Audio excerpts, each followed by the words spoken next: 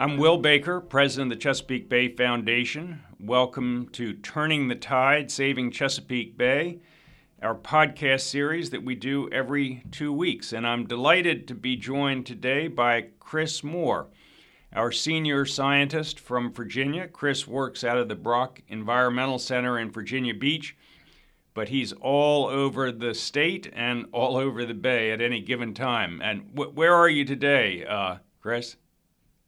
Today I'm up in Ocean City, Maryland.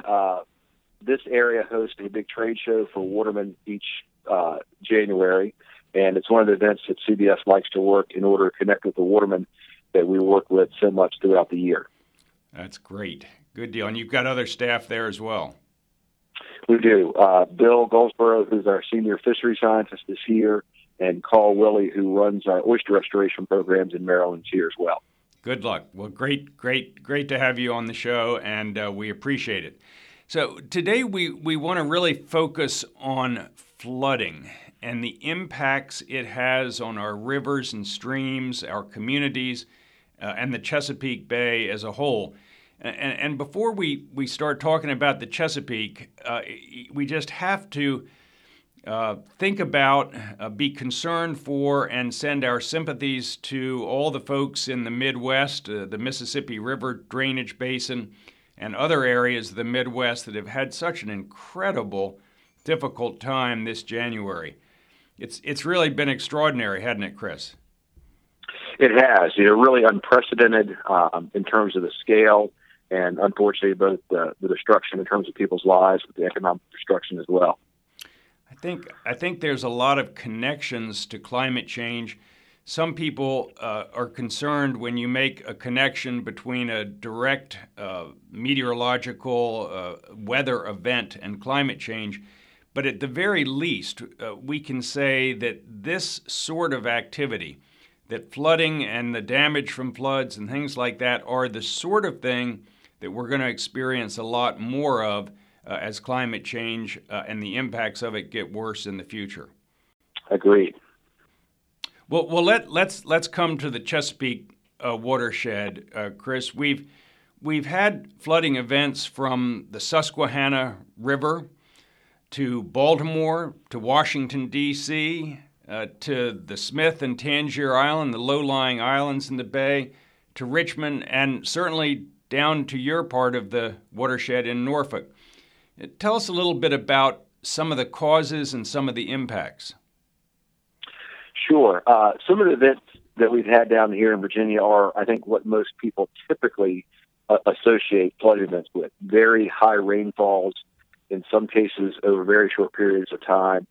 We saw a tremendous flood through Richmond a number of years ago due to the remnants of a tropical system that came through and dumped just a tremendous amount of rain on a very short period of time. And in fact, it actually flooded behind the river embankment they had built to protect the city from the overflow of the James River. And like I said, in that case, the water just couldn't get to the river fast enough and flooded much of the old historic downtown. In other cases, we see events like we had earlier this year, where we had a tropical system combined with some other weather systems to basically set up a very prolonged nor'easter type event in Hampton Roads. And we saw water levels basically from water being pushed into the lower Chesapeake Bay from the ocean and then back up the tributaries as high as we've seen during some of the major tropical events that we've seen in the Hampton Roads area. And unlike tropical events that come and go fairly quickly, it was very much a prolonged event. The worst of it was over about a 4-day period. And so we suffered the effects of that, and it stayed for a very long period of time. You actually reminded me of that flood in Richmond. There were about 6 or 7 of us in the Richmond office that day. We had 11 inches of rain over about 9 hours, and we all spent the night in the office because the streets were literally, we were looking down at the streets at cars floating by in Shockoe Slip. It was extraordinary. It really was. It really was. I think that surprised so many people because of the fact that you expect the flooding to come from the river. And in this case, it was, a great example, unfortunately, of so much rainfall hitting and so many impervious surfaces being in place now that rain just had nowhere to go, and unfortunately caused that the dramatic incident like you saw with the cars floating down the street. When we think about flooding here on the Chesapeake, there are really two sources or two reasons we have floods. One is certainly sea level rise and the impact on low-lying areas like Smith and Tangier Island, Washington, D.C., and certainly where you live and work in Hampton Roads. And then the other is what we've been talking about, more flow down the rivers, which back up the storm drains, overwhelm the natural drainage systems. So both of these can work in tandem. Maybe let's start with sea level rise for a second. Describe what we're experiencing on the Bay, what causes it, and how does it relate to other parts of the country? Sure. Well, most of our sea level rise here in the Hampton Roads region is really due to two reasons. One is the thermal expansion of water due to climate change. As the water basically has gotten warmer, it's expanded, and therefore it's being pushed higher and higher up against our shorelines. One of the other big reasons here in the Hampton Roads region that we have sea level rise is what we call land subsidence. And basically, our land is sinking primarily due to the impact crater that struck the lower Chesapeake Bay region many millions of years ago, but also because of our water withdrawals. As we've withdrawn a tremendous amount of groundwater due to industries in our region, the land also is sinking because of that reason as well. Yeah, I've heard a lot about this, especially on the Eastern Shore and some of the large uses of water from either the manufacturing, the poultry industry, agriculture, literally reducing the water table, and the land is starting to drop down. It is. It's become a huge issue, not only due to the land subsidence issue, but it's become a very big economic issue for us as well.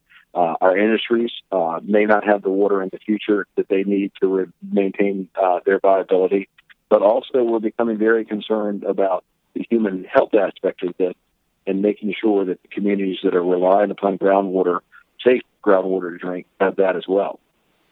And talk a little bit about the human impact that you've seen really day to day, month to month, year to year in Hampton Roads. I mean, it's almost become something that people expect, isn't it, when you get rain over an inch or two? That's true, and it's not only just rain events now. Our infrastructure in a number of different places, especially in the city of Norfolk, is flooded at least 2 or 3 times a month due to just the full moon tides that we have. And I think that's a great example of Norfolk is a city that primarily was built over 100 years ago. And since that time, we've seen sea levels rise over a foot.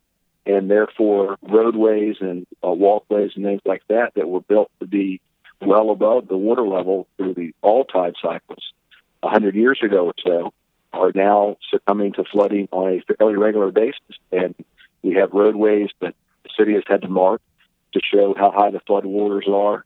We have people that modify their commuter routes on a monthly basis in order not to drive through salt water. And we have people who are having to make changes in the way they manage their lawn because they're being flooded on such a regular basis. Yeah, and you know, it's funny that some of the cynics will actually say, well, why are you concerned with that as an environmentalist? I would think this would be good. It's creating more wetlands. But in fact, sea level rise, the impact of flooding, the impact of all that we're talking about really does destroy natural wetlands, doesn't it? It does. It unfortunately drowns out the natural wetlands that we have now, and we've seen that happen throughout the region. And unfortunately, in developed areas especially, a lot of the wetlands have, in some ways, their retreat, basically landward, has been stopped by human development. And so therefore, instead of that land retreating and moving back landward and creating new wetlands, unfortunately, we're in a situation where those wetlands no longer have a place to retreat to, and we lose that incredibly valuable wetland habitat.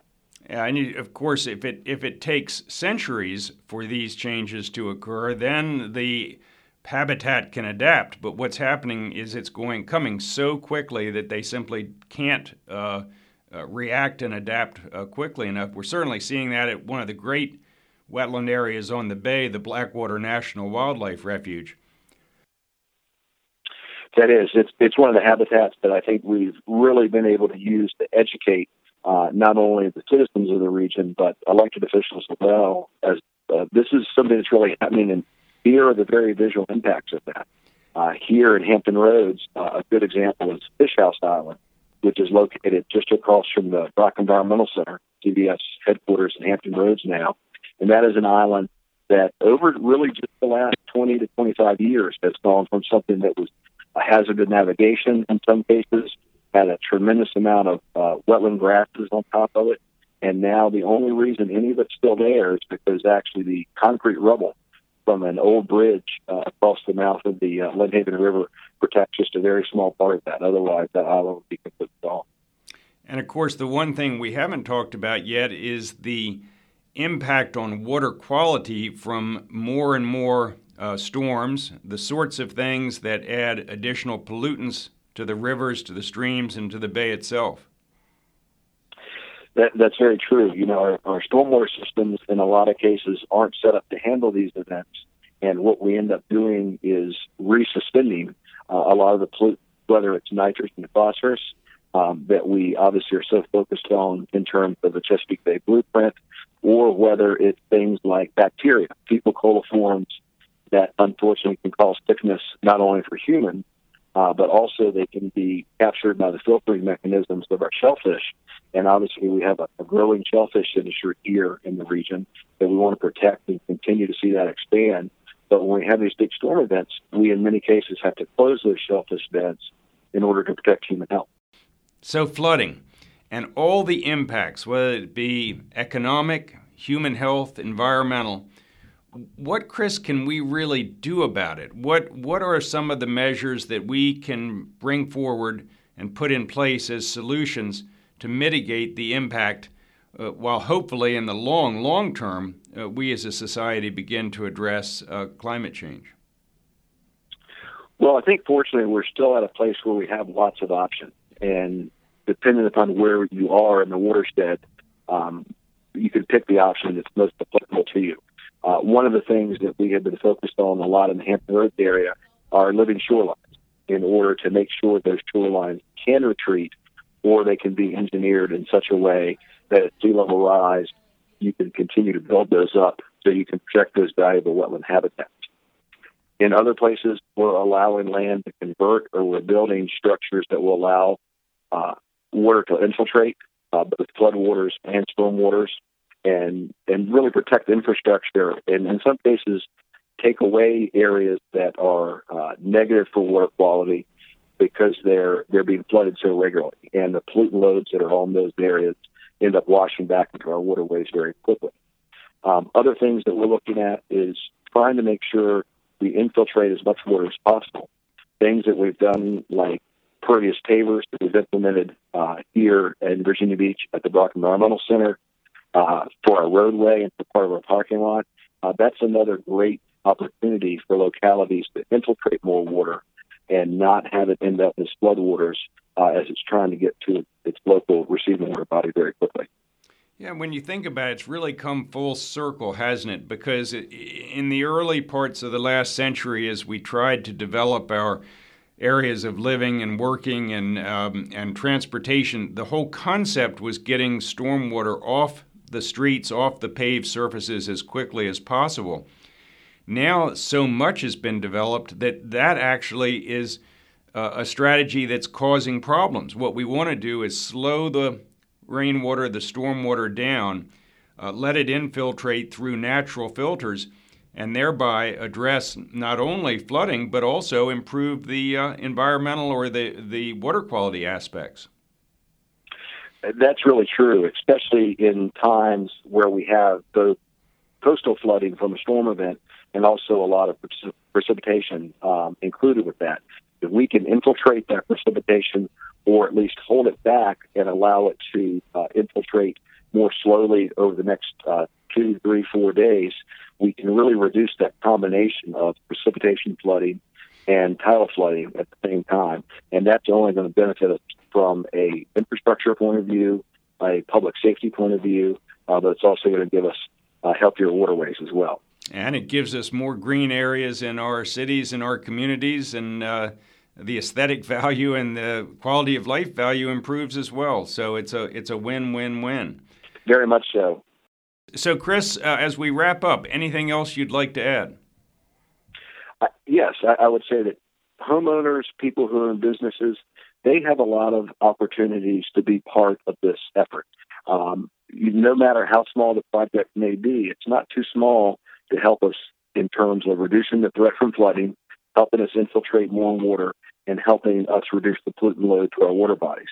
Things like rain barrels, putting pervious pavers on your driveway instead of putting concrete down, doing a patio with pervious pavers, thinking about small section of green roofs. Those are all little opportunities that people have in their community that will lead us to a much healthier Chesapeake Bay and healthier local waterways as well. Well, those are all great ideas, and many of them, if not more, can be found on our website, cbf.org. So for Chris Moore, Senior Scientist in our Virginia office, and Will Baker, President of the Chesapeake Bay Foundation, thank you very much, and please tune in again in 2 weeks for our podcast series, Turning the Tide, Saving the Chesapeake Bay.